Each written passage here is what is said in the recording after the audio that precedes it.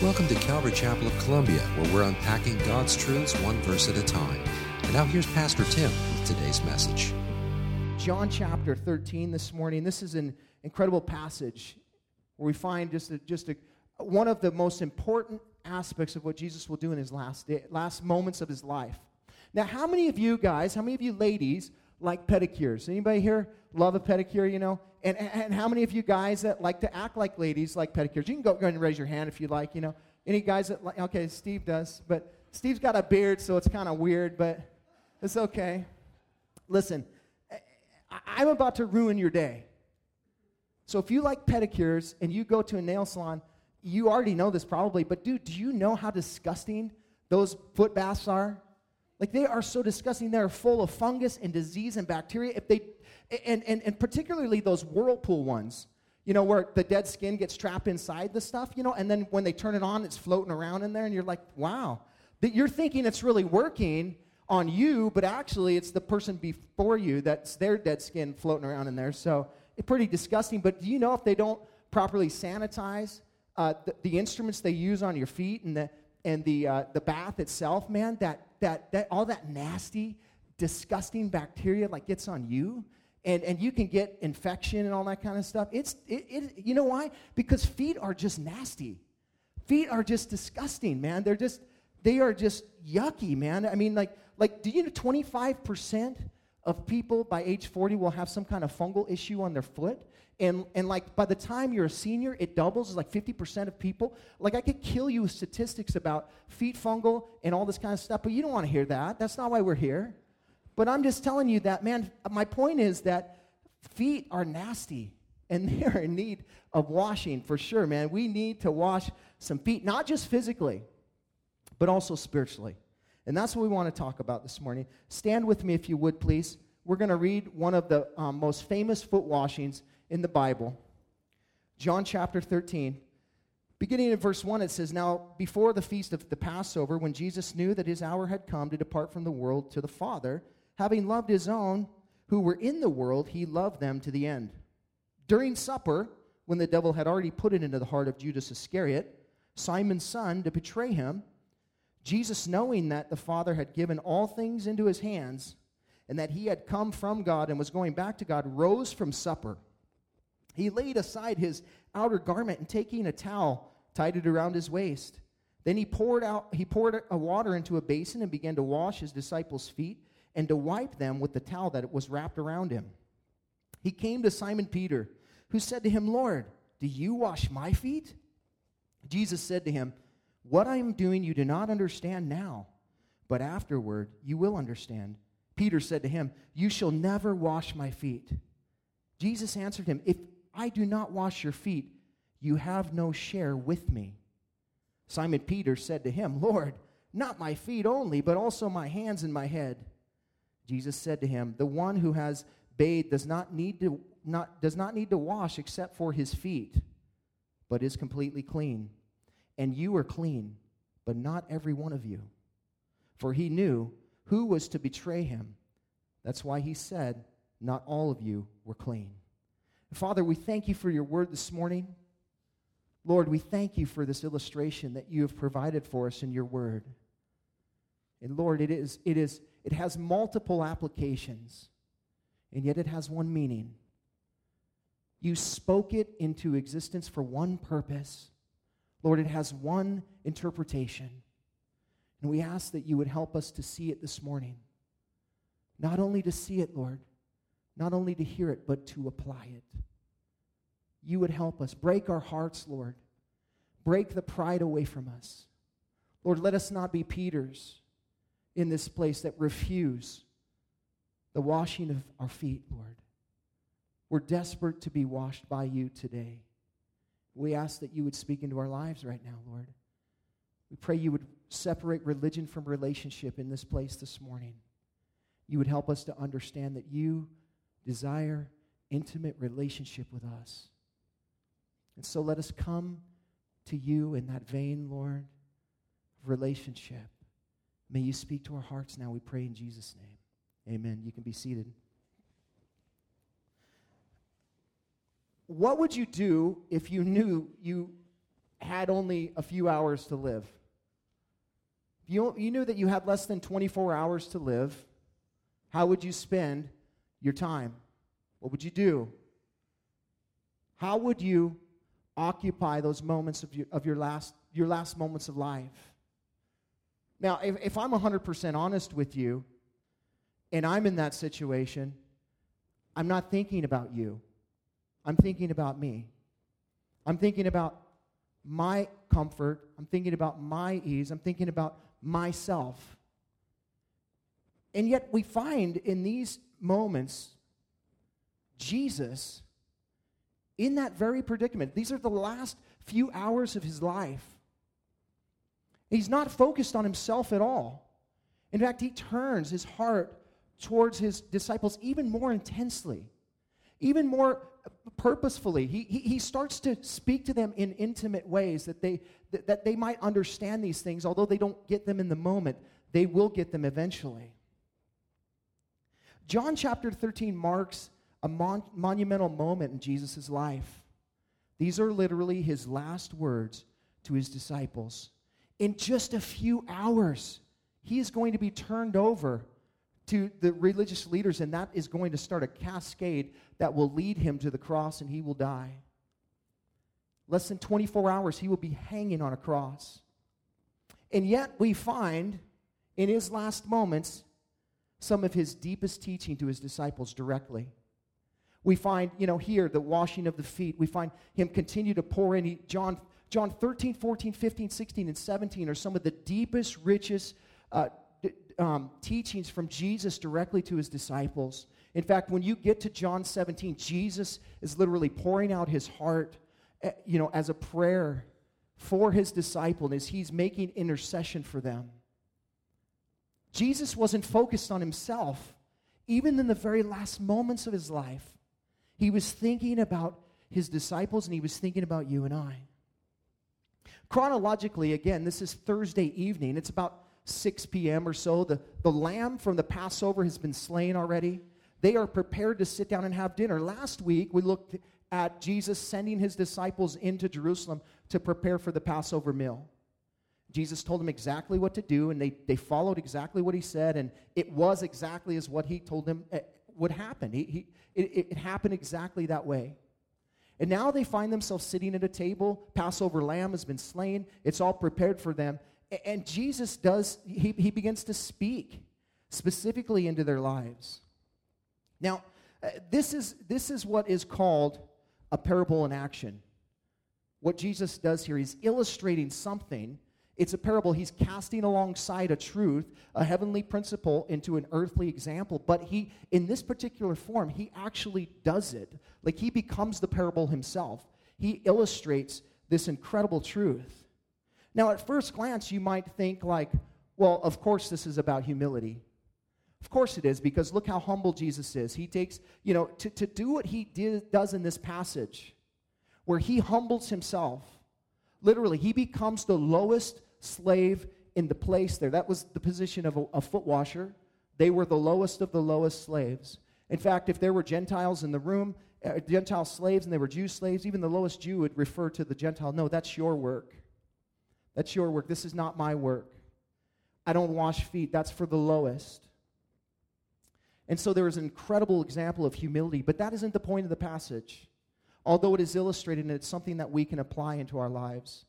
Many people also teach that, this particular passage, is all about Jesus serving his disciples here. He said, I didn't come to be served, but I came to serve, and all of that. And he is serving them, certainly. He's serving them greatly. He's being an incredible example. But although he's being a humble servant to his disciples, the main point of the passage isn't that. Most people will teach it that way, but I think there's something else in this passage that becomes the main focus of what Jesus says, and therefore what he wants to apply, what he wants us to take out of this and apply into our lives. And it's all about forgiveness. And it's all about forgiveness in this passage. And I'll show you why in a minute. But it is very clear. Now, what we find in John 13 is quite literally a how-to guide of washing feet like Jesus. Washing feet like Jesus. That's the title of my message. And I've divided these 20 verses up into 3 sections relating to the washing of the feet.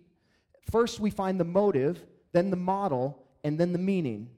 We start with the motive behind the washing. Look at verse 1 there. We see now, before the feast of the Passover, when Jesus knew that his hour had come to depart out of this world to the Father, having loved his own who were in the world, he loved them to the end. During supper, when the devil had already put it into the heart of Judas Iscariot, Simon's son, to betray him, Jesus, knowing that the Father had given all things into his hands, and that he had come from God and was going back to God, rose from supper.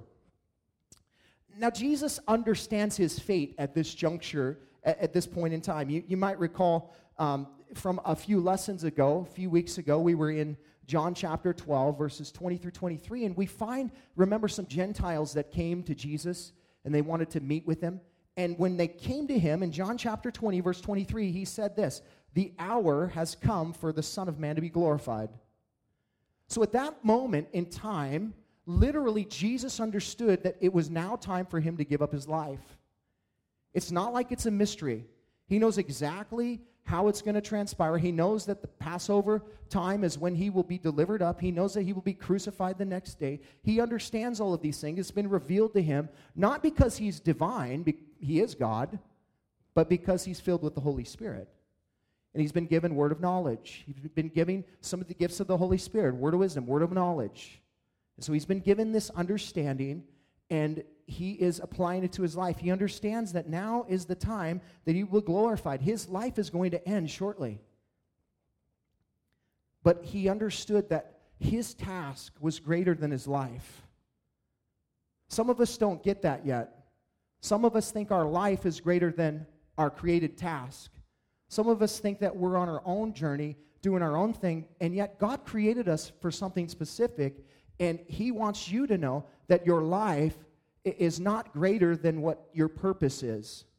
Like, to preserve your life over what he created and designed you for would be, to get your priorities mixed up. Like, Jesus doesn't get his priorities mixed up. He says, I am about my Father's business. If I mess up my Father's business, we have no hope. So Jesus would say to us, what business are you about this morning? Because he's about his Father's business. And I promise you, when you're about the Father's business, he starts to reveal things to you that you'll miss if you're not about his business. Like, when you make your life about his business, he starts to speak to you very specifically about what your purpose is. And some of you are like, well, I don't understand what I'm created for. Well, how desperate are you seeking him to understand that? How desperate are you? Are you as desperate to find that purpose as you are to breathe your next breath? Because Jesus said, what good is it for you to preserve your life in this life and really miss the whole point of it all? And that is to come to a place where you confess Jesus Christ as Lord and Savior. It doesn't matter if you gain the whole world. In the end, if you lose your soul, if you end up, when the Father separates the sheep from the goats and he said, depart from me, I never knew you. And you are cast into hellfire. And there's judgment and wrath coming down upon you because you chose to make your life more important than your purpose. And so Jesus doesn't do that. He understands what this is all about. He understands what's happening, and he's about his Father's business. You got to think of it this way. He understands he's the Passover lamb. Here he has a Passover lamb slain, literally sitting on his table before him. They're about to partake, and he's thinking, that's me. That's my purpose. But I'm not going to cower from it. I'm not going to allow, fear to overtake me, to stop me from doing what I'm called to do. And so Jesus understands that he is going to become the lamb that covers and protects us from the wrath of God. At this point, Jesus is here in the room, and I already said this, but I'll say it again because that's where I am in my notes, and you guys will get it anyway. But at this point, the lamb's been slain and prepared.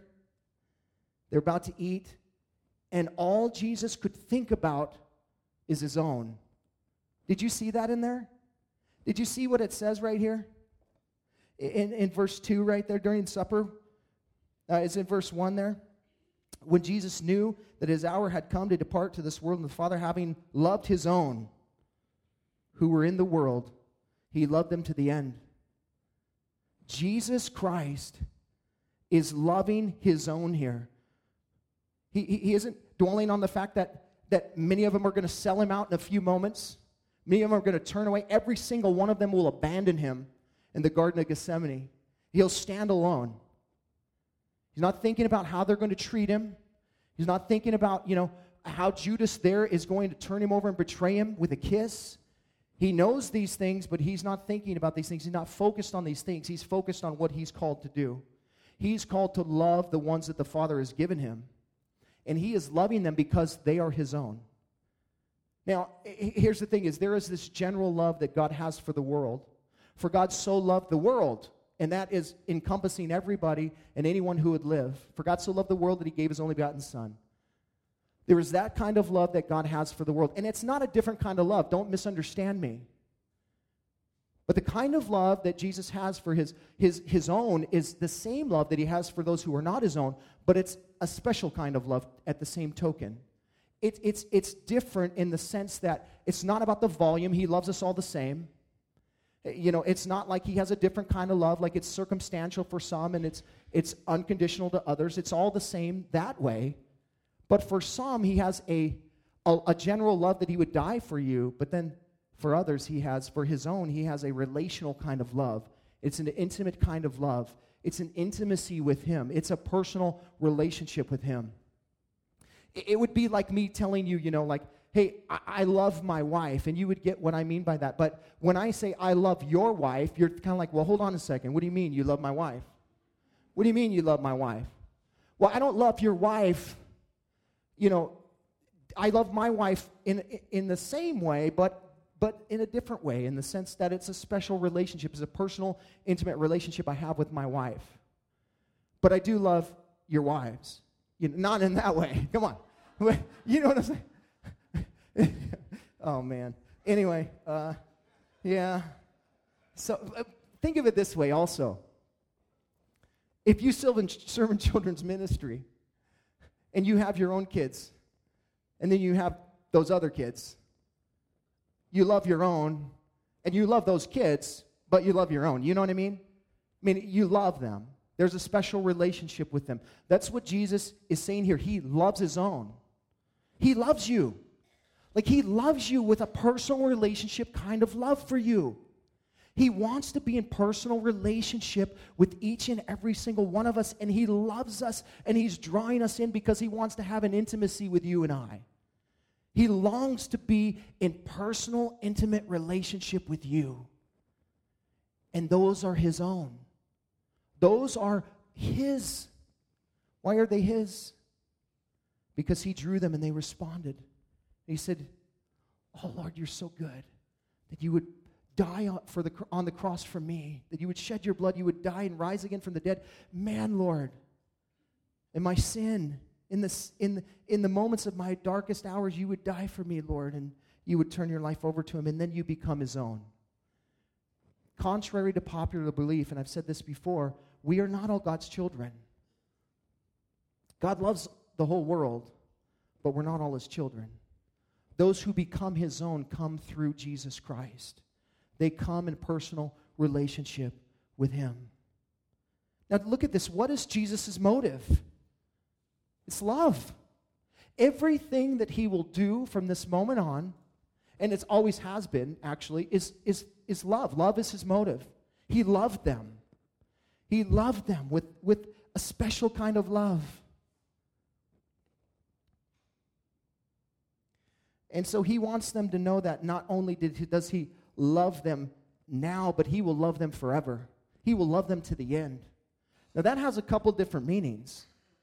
Not only will Jesus love them to the point of death, right, that he's going to die, he's going to lay his life down, but Jesus will love them eternally, forever and ever and ever. He will love you forever and ever and ever. And do you know that nothing can separate you from his love? Not a single thing. If you're his own, nothing can separate you from his love. The Bible says in Romans chapter 8, verses 35 through 39, who shall separate us from the love of Christ? Shall tribulation or distress or persecution or famine or nakedness or danger or sword? As it is written, for your sake we are being killed all the day long. We are regarded as sheep to be slaughtered. No, in all these things, we are more than conquerors through him who loved us. For I am sure that neither death nor life, nor angels, nor rulers, nor things present, nor things to come, nor powers, nor height, nor depth, nor anything else in all creation will be able to separate us from the love of God in Christ Jesus our Lord. Do you know what that means? That means that nothing you encounter in your life will separate you from his love. It doesn't matter how much you sin. It doesn't matter how dark you go. It doesn't matter, what you endure. All of those things, he loves you. And he will love you to the end. And he will be with you to the end. He will not abandon you. He will walk you through every circumstance in life. And the more that we understand that, the more we get why God can work everything out for the good of those who love him. Because he's right there with you. Because he's working through every circumstance and every situation. He's standing with you and he's walking with you and he's got your hand and he is loving you. And he will not leave you, forsake you. Some of us think like, well, it doesn't feel like he loves me. It doesn't feel like he loves me because of the things that I'm encountering. Because we associate, absence of pain or suffering with love. We say like, you can't love somebody if you inflict pain in their life or suffering in their life, or you allow it. If you're controlling, you allow it. Well, no, that's not true. Because oftentimes, love does insert pain in a person's life. Because you love somebody, you do insert pain in their life. A parent to a child. When my kids disobey, I love them. And because I love them, I discipline them. I insert pain in their life because I love them, and I want them to grow, and I want them to change so that they can become more like Jesus. And so God would do that in our lives. He would love us that much that he would say, I'm going to have to chastise my child, the one that I love. I'm inserting some pain, some suffering, something into their life. I'm allowing it, whatever it might be, but I'm doing it because I love them and because it's for their betterment, because he can work everything out for the good of those who love him, who are called according to his purpose. So you might be here this morning and you're saying, well, it sure doesn't feel like he loves me. And I would tell you that that is the enemy speaking into your life, that Jesus does love you and he's with you and he's walking through this thing that you're going through right now, and he will see you through it. You just trust him and take him at his word. You just stand fast at his word, and you understand, Lord, I know you're in control, but I'm not going to question why you're allowing these things. I'm going to trust you to know that it's going to work out for my good. And you just trust him because he loves you. How much more does he have to do to show you that he loves you? What more does he have to do? How much more does he have to illustrate that I would stretch out my arms for you, that I love you so much that I would give my life up for you? How much more does he have to do? He's done the greatest thing that he could do. He said, you have no hope, and I'm going to give you hope by giving up my own life. That's how much you mean to me. Jesus' love is a love that is an everlasting love for those that are his own. And not even death can separate you from him. Not even death. Not his death and not your death. He will be with you. Jeremiah 31:3 says, the Lord appeared to him from far away. I have loved you with an everlasting love. Therefore, I have continued my faithfulness to you. The fact that you have a breath in your lungs right now, that you woke up this morning, that you had the strength to get in your car and drive to this place and get out and come and worship him, shows you that he's faithful to you. Because you have an enemy that is wanting to devour you, to kill, steal, and destroy. And he will do everything he can to stop you. But God is for you. He's not against you. And so he strengthens you, and he equips you, and he allows you to be present in this moment because he loves you, and he's faithful. And he will not turn his back on you. Christ loves us with an everlasting love, and he'll be faithful. Jesus sees the heart of every one of his disciples in this moment as he's sitting here having supper. He's getting ready to break bread with these dudes. And he's like, man, I see every one of your hearts. I know, for instance, you, Judas, I know that you have the devil in you. And I know that you're going to betray me, but I'm going to love you anyway. And I'm going to reach out to you. And as you see, we work through this here. Jesus is continuing to work. He's continuing to reach out to Judas, who he knows already is going to betray him. He understands these things, and yet he still washes his feet. How's that work? Because God so loved the world that he gave his only begotten Son. So there's two kinds of love, his own and then the love and the world's kind of love, and they're both there at this dinner here. Jesus knows the motive of every one of these things. And so the reason that he then rises up from supper and he begins to take the servant's position is because he's loving them. He's loving them. He's ministering to them. If you don't think that Jesus is focusing on you right now, you're completely mistaken. Even though he sees every single thing that's going on in your life, he knows every thought, he knows every action, he knows everything about you, he's still loving you and he's still serving you. And he's still making intercession for you. He's still standing in the gap between you and the Father, and he's saying, I paid for that, and I paid for that, and I paid for that. And then he's ministering to you, he says, come on, what are you doing? Come on. By the power of the Holy Spirit, he's speaking into your heart, saying, come on, live for me. Don't get off track. Be about my Father's business. Don't get lost in that. So we have the motive behind the washing here, which is love. Next, we see the model. Jesus actually puts his love into action here in verse 4 here. He laid aside his outer garments and taking a towel, tied it around his waist. Then he poured water into a basin and began to wash his disciples' feet and wipe them with the towel that was wrapped around him. He came to Simon Peter, who said to him, Lord, do not wash my feet. Jesus answered him, what I'm doing you do not understand now, but afterward you will understand. Peter said to him, you shall never wash my feet. And Jesus answered, if I do not wash you, you can have no share with me. And Simon Peter said, Lord, not my feet, but also my hands and my head.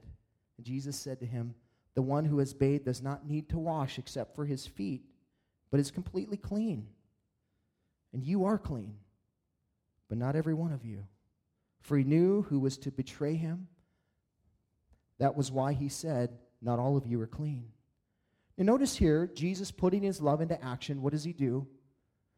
It says here that he laid aside his garment and taking a towel, tied it around his waist. Now, this is an incredible illustration of what Jesus Christ has done for you and I. You might think like, well, what's the big deal? He took off his outer garment, he laid it to the side, he put a towel around his waist, and he starts to serve them. Big deal. It is a big deal. It's an incredible deal because this is literally what he did when he left heaven to come to earth. It's literally what he did. He took off his outer garment of his glory and he laid it aside. And he came and he wrapped himself up in humanity and he came to live and to die for you. The servantship that we see here in Jesus Christ is a simple illustration of what he has already done. And the fact that he's standing before them as a man. That he took off his outer garment and that he laid it aside. Philippians 2, 7-8 says this, he emptied himself by taking the form of a servant, being born in the likeness of men and being found in human form. He humbled himself by becoming obedient to the point of death, even death on a cross. It says here that Jesus emptied himself. He literally laid aside his heavenly garments and clothed himself in the towel of humanity to become a servant of all. What was Jesus doing here?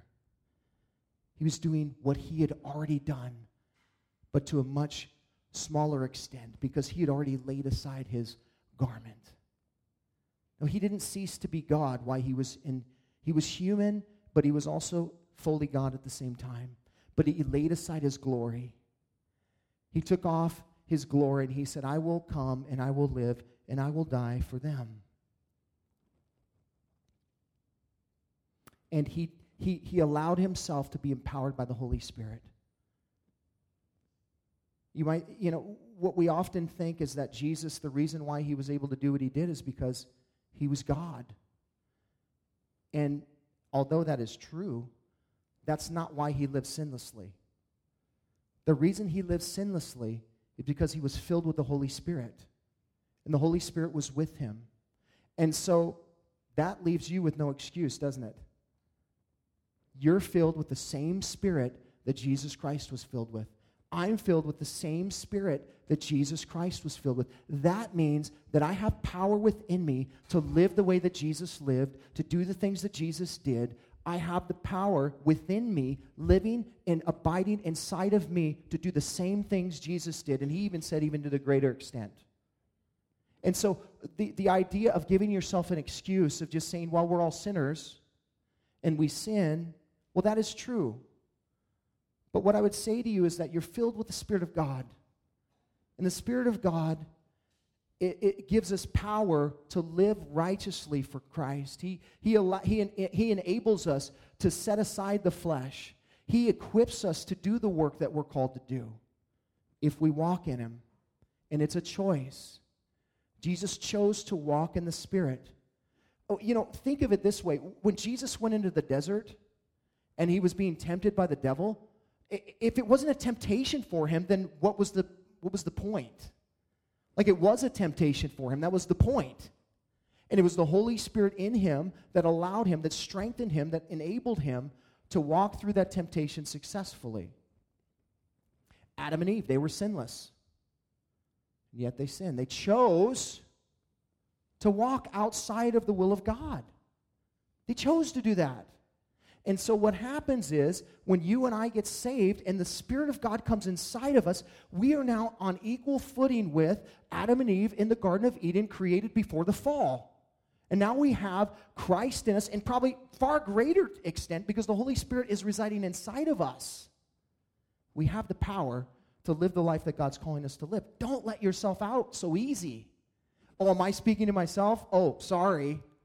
I am. Listen, Tim, don't let yourself out so easily.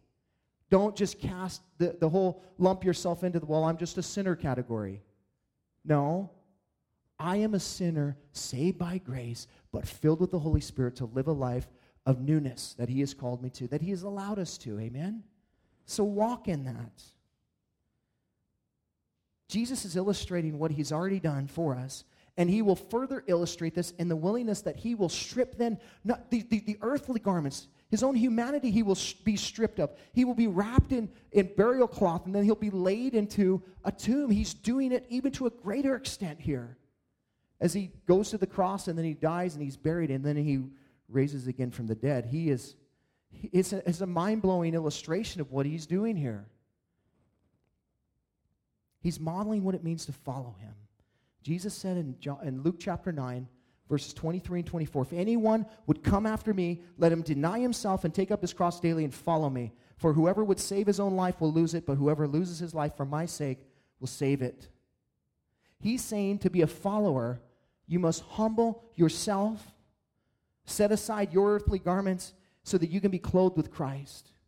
You have to take off that outer garment, and you have to put on the robe of righteousness. The towel that Jesus Christ provides is far greater than the garment you're wearing now. It is far greater, and He wants to put that on you, but you have to come to Him. You have to allow Him to put that on you. Here we find He gets up from supper, and He girds Himself with the towel, and He begins to wash His disciples' feet. Now, this is insane that the Son of God is doing this. That He would become the lowest slave here, and that he would wash His own disciples' feet. You know why He's doing it? Because nobody else would do it. Because nobody else would do it. Luke 22 tells us that His disciples are so busy talking about, grumbling amongst themselves about how great they are. Oh, well, you're really great, and you're really great, but I'm greater, and, I think I'll probably sit in the right hand of God. You probably sit on the left, who knows, but I think I'm probably a little greater than you. And they're sitting around talking and grumbling about how great they are, and the Son of God gets up from the table, and He starts to wash feet because they are so wrapped up in themselves. He's about to die. They have no clue what's going on, but they're wrapped up in their own deal. That happens to us, guys. We're so busy thinking about how great we are that we forget about how great He is. And the Son of God would get up and He would serve you, that He would wash your feet. Now, the way that they would sit during this time is they would sit at a triclinium table, which is kind of a U-shaped table. And, contrary to what I believed before, as I studied this passage for this particular time, I found out that positionally, the way that they sat is different than I thought. I thought that the host would sit in the center of the table of the U, and then from right to left, it would go out to the least. But actually, that's not the case. What I found out in my studies is really what would happen is, a trusted friend would sit on the right end, and then the host, and then the guest of honor, and then it would go around the U all the way to the other side where the least would sit on that side. Probably the guy that would wash people's feet would sit on over there. If they allowed that servant to sit at the table, he would take that position. And what's interesting is the way that this is laid out is you have John the Apostle, and by the way, they would kind of lean on their left side, and they would lean on their forearm, and their feet would be extended out towards the back. They'd be laying on a mat, and they'd have this little table. It's kind of a knee-high table, and the food would be there, and the servant would come in the middle and put the food in and all that, and they would lean and they would eat, and they would kind of lean in towards the center. And so that's why when we see that John leaned into Jesus, that he's leaning to the left, and he puts his head on his chest. Well, John was next to Jesus. He was in the position of a trusted friend. And no doubt, the very next position we find, the one sitting in the place of honor is none other than Judas Iscariot. He's in the place of honor at this table. And the reason we know that is because in Matthew 26, it says that he ate out of the same bowl with Jesus. The only way he could have done that is if he was right there with him. And here's the interesting thing. Peter is on the exact opposite side of John, so he's in the servant of all position. He's at the lowliest position at the table. John is the youngest disciple of them all. Peter is the oldest, and Peter is the chief apostle. He's the one that Jesus said, I'm going to build my church through you, Peter. And he's the one that's going to stand. Where does Jesus position him? The last. He positions him in the servant of all. Isn't that interesting? Because that's what we're called to be. If all of them could sit in that position, that's where he would have put them. Here, let's all sit over here, because that's where we're called to be. We're called to be the servant of all. And so Jesus would get up, and no doubt his disciples at this point are just blown away. They're like, what are you doing? Why are you doing this? No one's saying a word, but Jesus just gets down on his knees, and he starts to wipe their dirty feet. Their feet would just be disgusting.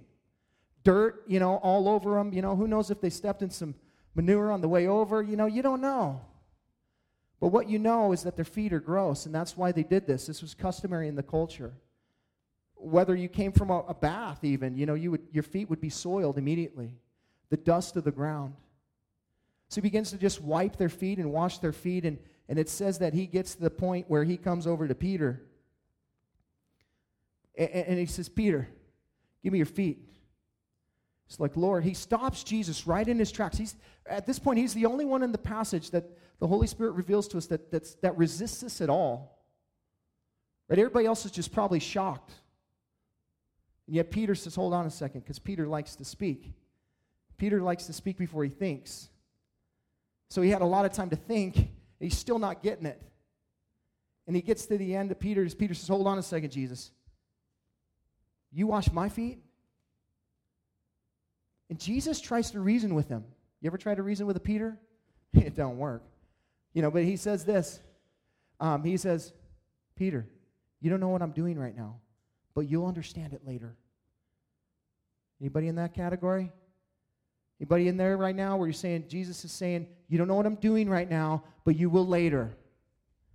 You want to say, no, I don't want later, I want now. I want to understand what you're doing right now because I'm in it right now, and I need to know what you're doing because I need to be in control of this. He's saying, no, just trust me because I'm in control, and if I'm your Lord, then just let me be your Lord, and I'll take care of it because I love you, but you have to let me lead you in this situation. You got to trust me, and I'll see you through. You don't know what I'm doing right now, but you will. It's the old quote from Apollo Creed to Rocky in Rocky 4, where he's going against Drago, and he says, Stallion, you don't know what this is all about now, but you will when it's over. It's that same idea. Jesus is saying, when I rise from the dead, you will understand what this is all about, but let me finish. Peter says, no way. You're not washing my feet. You're not washing my feet. Jesus, there's no way I'm giving these things over to you. Now, at first, it seems pretty humble, right? It seems like there's a picture of humility there, like, oh, Lord, you would wash my feet, not mine. I mean, look at me, Lord. But then he says, no, you won't wash my feet. Pride. You see, it's interesting how humility can come in the deceptive form of pride, and we can think we're being humble when actually we're being prideful. And Peter's being prideful in this moment. He's not allowing Jesus to serve him. You're not allowing the Son of God to serve you? Some of you have a problem with other people serving you, and you're so prideful, you won't let it happen. And Jesus tells Peter, man, if you won't let me serve you, you can't have a part with me. Now, he's not saying you can't have salvation. What he's saying is you can't have relationship with me. Listen, if you have a problem with people serving you, then you need to find ways to allow people to serve you to break you of that, because it's pride. And that pride will not only manifest itself in that particular place, but it'll manifest itself in all kinds of different places in your life. So you want to humble yourself. You want to say, Lord, you want to serve me in this area? Serve me. Hey, can I come over and help you? No, I don't need help. And you know what? I'll be first to admit I'm terrible at this. I love to help other people, but I don't like to ask other people for help, and I don't like other people serving me. And yet, that is pride. It's pride, flat out. Lord, break me of my pride, that I wouldn't be prideful in this way. I want to allow you to serve. Are you a Peter that's pulling your feet back from him, saying, you're not going to wash my feet, Jesus? It's pride. Jesus would say, man, you can't have any relationship with me if you don't let me serve you like this. Jesus says, Peter, you can't have a part with me. And at that point in the moment, Peter understands who Jesus is. He loves Jesus. Peter's a big oaf, but he loves Jesus. And when Jesus says that, I just have this idea that he starts kicking off his shoes, undoing his, but he's like taking his shirt off. Do it all, Lord. Just give me a bath, just do it all. Just take me fully, And he says, whoa. I ain't serving like that, man. But he says, hold on a second, Peter, I just need to wash your feet. And he says something interesting. The one who has bathed does not need to wash except for his feet, but is completely clean. And you are clean. He's talking to Peter, but not everyone is. Not everyone here is clean. What is he talking about? Peter is washed already in the blood of Christ. He is redeemed. He is regenerated. He has been redeemed by Christ already. He says, you're clean, Peter. You're okay. You don't need a bath. You don't need to be saved again. But you do need to have your feet washed. What does he mean? There is a relationship that you and I have with Jesus from the point that you come to Christ till the day you go home, of you having to come to him on a continual basis and him wash your feet from the world. To wash the feet of the dust of the world off your feet, because the world is dirty. And when we go into the world, we get dust all over us. We get the world on us. And Jesus says, when you fall and you sin, you need to come and let me wash your feet. I need to continually wash your feet. It's not a matter of salvation. He's already saved. He's already clean. It's a matter of sanctification. It's a matter of a continual, relationship with Christ in that intimacy that says, Lord, I'm going to let you wash my feet over and over and over again. I'm not going to withhold my sin from you. I'm going to come in repentance, and I'm going to allow you to wash my feet over and over again. And how many of you have ever just come to Jesus, for the 100th time, and you're like, Lord, there's my feet again, Lord. They're all dirty. Lord, I can't keep doing this.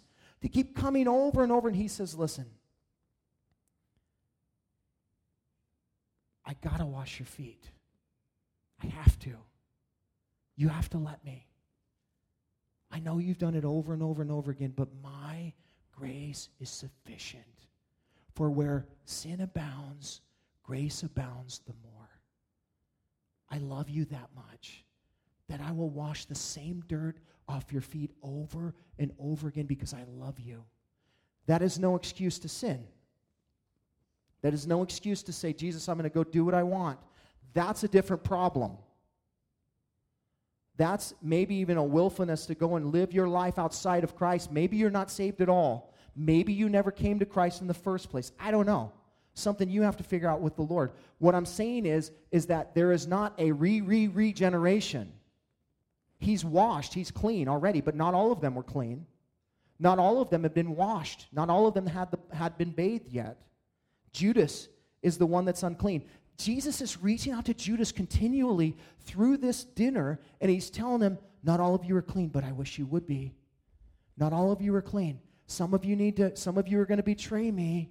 And he's continually looking at Judas, who's sitting in the place of honor, and he's trying to reach him. And he's hardened his heart, and he's allowed Satan into his life. And he will not repent.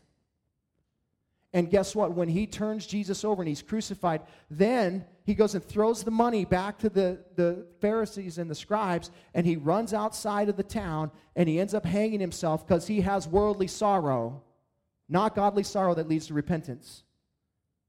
It's not enough to be sorry. You have to be willing to humble yourself and come to Christ and confess your sin. Not only that, but to turn away from it.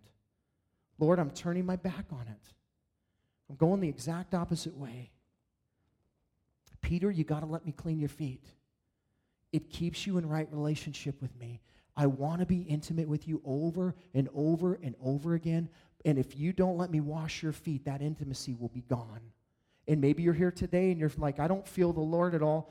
We don't walk by feelings, but I don't sense him. I don't sense his presence. I don't know what he's doing in my life at this point. I haven't heard from him. It feels like I'm in this desert of dryness. And maybe, I'm not saying there is, but maybe there's sin in your life. Maybe there's unconfessed, unrepentant sin in your life. And Jesus is saying, until you let me wash your feet of that, I can't have that intimacy that I want to have with you. So you say, Lord, you just come to him and you let him do it. The model here of what Jesus is saying is he's fully in humility. He is serving these guys, but he is forgiving them. It's a forgiveness thing. He says, you're forgiven, you're clean, but I need to restore you in right relationship with me over and over and over again through the sanctification process. You don't have to get saved again, but you do have to repent and let me wash your feet. He gets to the meaning here in verse 12. When he had washed their feet, he put the outer garment on and resumed his place. And he said to them, do you understand what I've done for you? You call me teacher and Lord, and you're right, for so I am. If I then, your Lord and teacher, have washed your feet, you also ought to wash one another's feet. For I have given you an example, that you also should do just as I have done for you. Truly, truly, I say to you, a servant is not greater than his master, nor is a master greater than the one who sent him. If you know these things, blessed are you if you do them. I'm not speaking to all of you. I know whom I have chosen, but the scripture will be fulfilled. He who ate my bread has lifted his heel against me. I'm telling you this now, before it takes place, that when it does take place, you may believe that I am he. Truly, truly, I say to you, whoever receives the one I send receives me, and whoever receives me receives the one who sent me. Jesus now reveals the meaning behind the foot washing. And it was that you and I, he says, I did this, that you would also wash each other's feet. Now, don't misunderstand what he's saying. He's not asking us to set up foot washings on Sunday nights and have continual foot washings over and over and over again. Some people do that, and that's fine, but he's not asking for ceremony. He's not asking for ritual. He's asking for you and I to forgive one another over and over and over and over and over and over and over again. Why? Because we blow it with each other. That's why. Because we blow it. And he's saying that if you guys don't wash each other's feet with that forgiveness and restore that relationship in intimacy, there's no way that you can be unified. And if you can't be unified, you're going to be powerless to go into the world because there is an enemy that is, coming after you. We need one another. Jesus is saying you got to be unified. And the way that you unify is that you continually wash each other's feet. You just don't wash the people's feet that you like. Like, when somebody blows it against you, that's the person you wash their feet. You come to them and say, hey, I'm going to wash your feet. Did you notice that Jesus didn't wait for them to get up and say, will you wash my feet, Jesus? That he actually came to them? What is he saying? The Bible says if you know that somebody has something against you, you go to them. Like, forget this whole idea of, well, they haven't asked. They haven't asked. That's just full-on grudge holding. That you're just giving yourself an excuse to live in sin. So Jesus would say, you go just as I have come in humility, in serving your brother or your sister, and you go to them and you say, hey, we got something to talk about. There's something that happened between you and I need you to understand that, you really affected me because I believe you sinned against me in this area. I believe that, you did this, and, my heart is for restoration, but I have to tell you what you did in order for you to know. And, and by doing this, you're in a sense, you're washing their feet. You're saying, I'm extending that hand of forgiveness. I'm coming to you, and I'm asking you, I'm telling you what's going on between us because I want to restore relationship. You're not responsible for what they say. You're not responsible for how they act towards you when you do that, but you are responsible to wash their feet. And if you're holding back forgiveness from somebody, then you are unwilling to wash their feet. Therefore, you're unwilling to be Christ-like. You're unwilling to, forgive as you've been forgiven. And Jesus would say, man, what is wrong with you? Maybe you need to look at yourself in the mirror a little bit and consider who you really are. You're a sinner, and you sin. And when you sin, you want people to forgive you. How dare you hold back forgiveness from somebody else? Jesus would say, you wash their feet. You need to forgive them. Paul said in Ephesians 4:32, be kind to one another, tender-hearted, forgiving one another as God in Christ forgave you. He knows the difficulty to forgive. He knows how hard it is for you. That's why he gave you extra grace. That's why he poured a little more Holy Spirit in some of you. He said, man, this person needs a little bit extra over here in this forgiveness category because they withhold forgiveness and they have a problem with grudges. We have to be willing to forgive one another. Here's what Jesus said.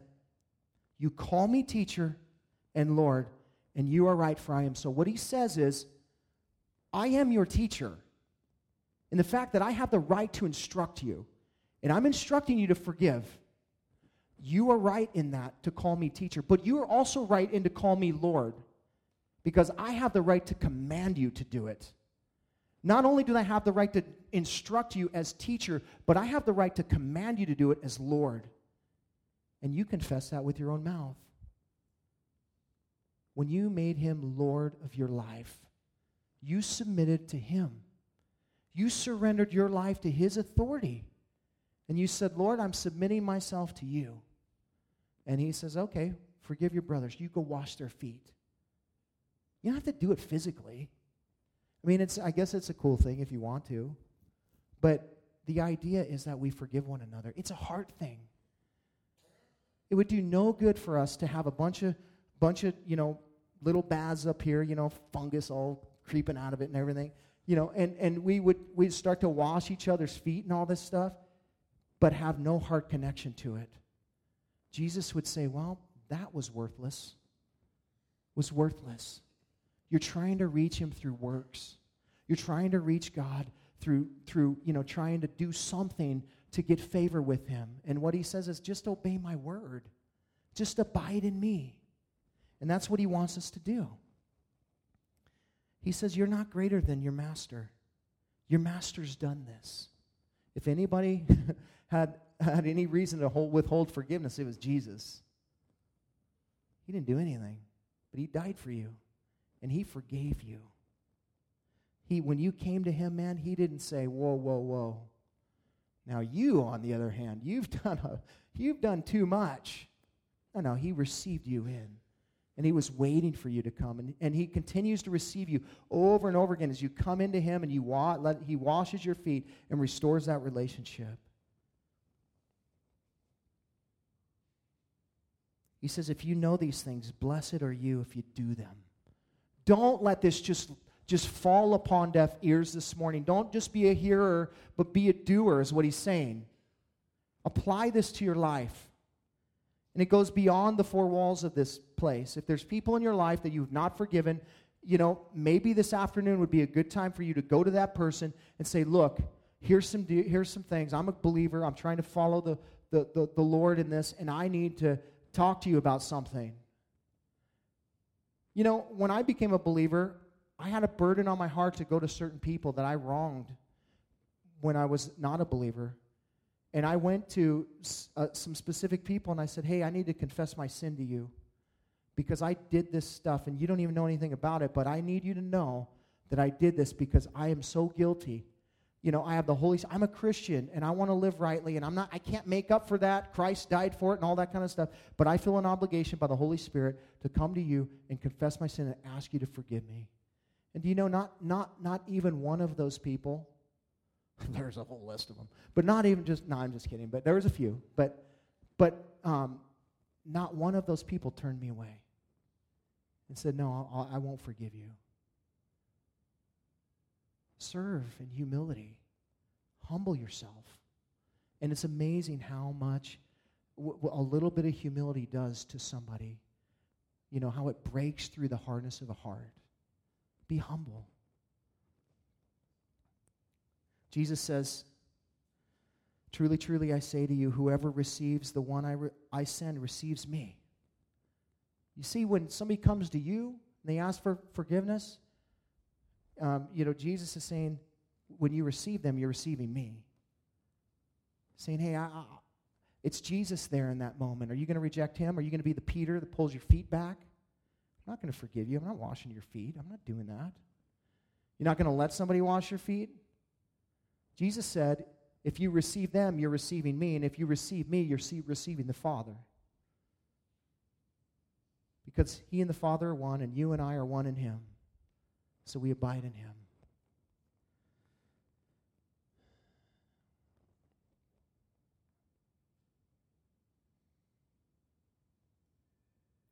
The Bible, what we find here is that we're to confess our sin, repent, to restore right relationship with the Lord, to cleanse us of our sin. Not that you need it for salvation, but you need it for sanctification. Perhaps you're in need of Jesus to wash your feet this morning. Guess what? He's girded with a towel, and he's ready to wash your feet. He will do it, but you have to come to him. He's already laid it out saying, I will wash your feet. He's just saying, you come to me in repentance. You come to me and allow me to wash your feet because I want that to restore that intimacy with you once again. Maybe you're here this morning, you're withholding forgiveness. The Lord is calling you to forgive. He's telling you, and you know it in your heart, and you don't know how you're going to do it, but you just step out in faith, and you just do what he says. You choose to love. Let that be the motive for you to forgive, just as Jesus has done. And then you can wash other people's feet just like Jesus did. Amen? Let's pray. Father, we thank you for your word this morning. And Lord, we thank you for the meaning behind it, God. That this wasn't some empty ceremony that didn't have any real meaning or purpose to it, Lord, but you washed their feet to help them understand the need to continually come to you and allow you to wash the dust of the world off of our feet.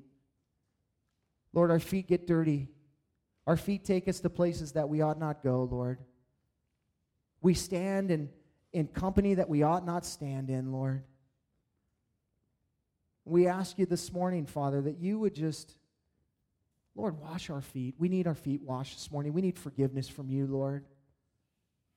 Our sin would be washed away, Lord. We know that some of us here this morning are clean. As Jesus said to Peter, you're clean, but you still need your feet washed, Pete. Maybe that's some of us this morning, Lord. Sin in our life, we need to wash that sin out of our lives, Lord. And so we're going to come today and we're just going to confess our sin to you, turning away from our sin, repenting, and allowing you to wash our feet. And for others here this morning, Lord, they need to be the ones to wash. And that's a difficult thing for some. They don't even know how to approach it. But Lord, we're believing in you this morning that if you command us to do something, your Holy Spirit will tell us exactly how to do it if we will take the steps of faith to follow after you. So this morning, would you just convict our hearts, Lord? If there's things that we need to deal with one another, God, that we would do that. You did the greatest thing ever in giving your life up for us, God. Who are we to withhold anything? We ask that you would just work in your Spirit right now, Lord, that you would just convict our hearts and just draw us into that place of intimacy, Lord, and direct us as our teacher and our Lord. We love you, God. We thank you. And as we continue to pray, if there's anyone here this morning that is not in right relationship with Jesus, maybe they are not clean, Jesus would say to you this morning that he wants to clean you. He wants to forgive you of your sin. He wants to completely and totally transform your life, but you need to come to him and you need to receive him into your heart. You need a bath this morning, and Jesus Christ will give you a bath, and he wants to do that. If that's you, just slip your hand up in the air. We want to pray for you. Want you to know that Jesus is offering eternal life for you this morning. Forgive you of your sin, but you have to turn away from it, and you have to be willing to follow hard after him. It's not a simple prayer that just, with empty words that don't lead to a transformed life. It's about transformation. It's saying, Lord, I don't like who I am. I want to be like you. If that's you this morning, just lift your hand up. We want to pray with you just a prayer of asking to receive Christ into your life. Listen, here's the reality. And this is what people don't like to hear, is that there is a wrath waiting for those who will not come to Christ. Why do you think Jesus was reaching out to Judas? Because there is a wrath from God that comes down for sin upon the person who would sin against God.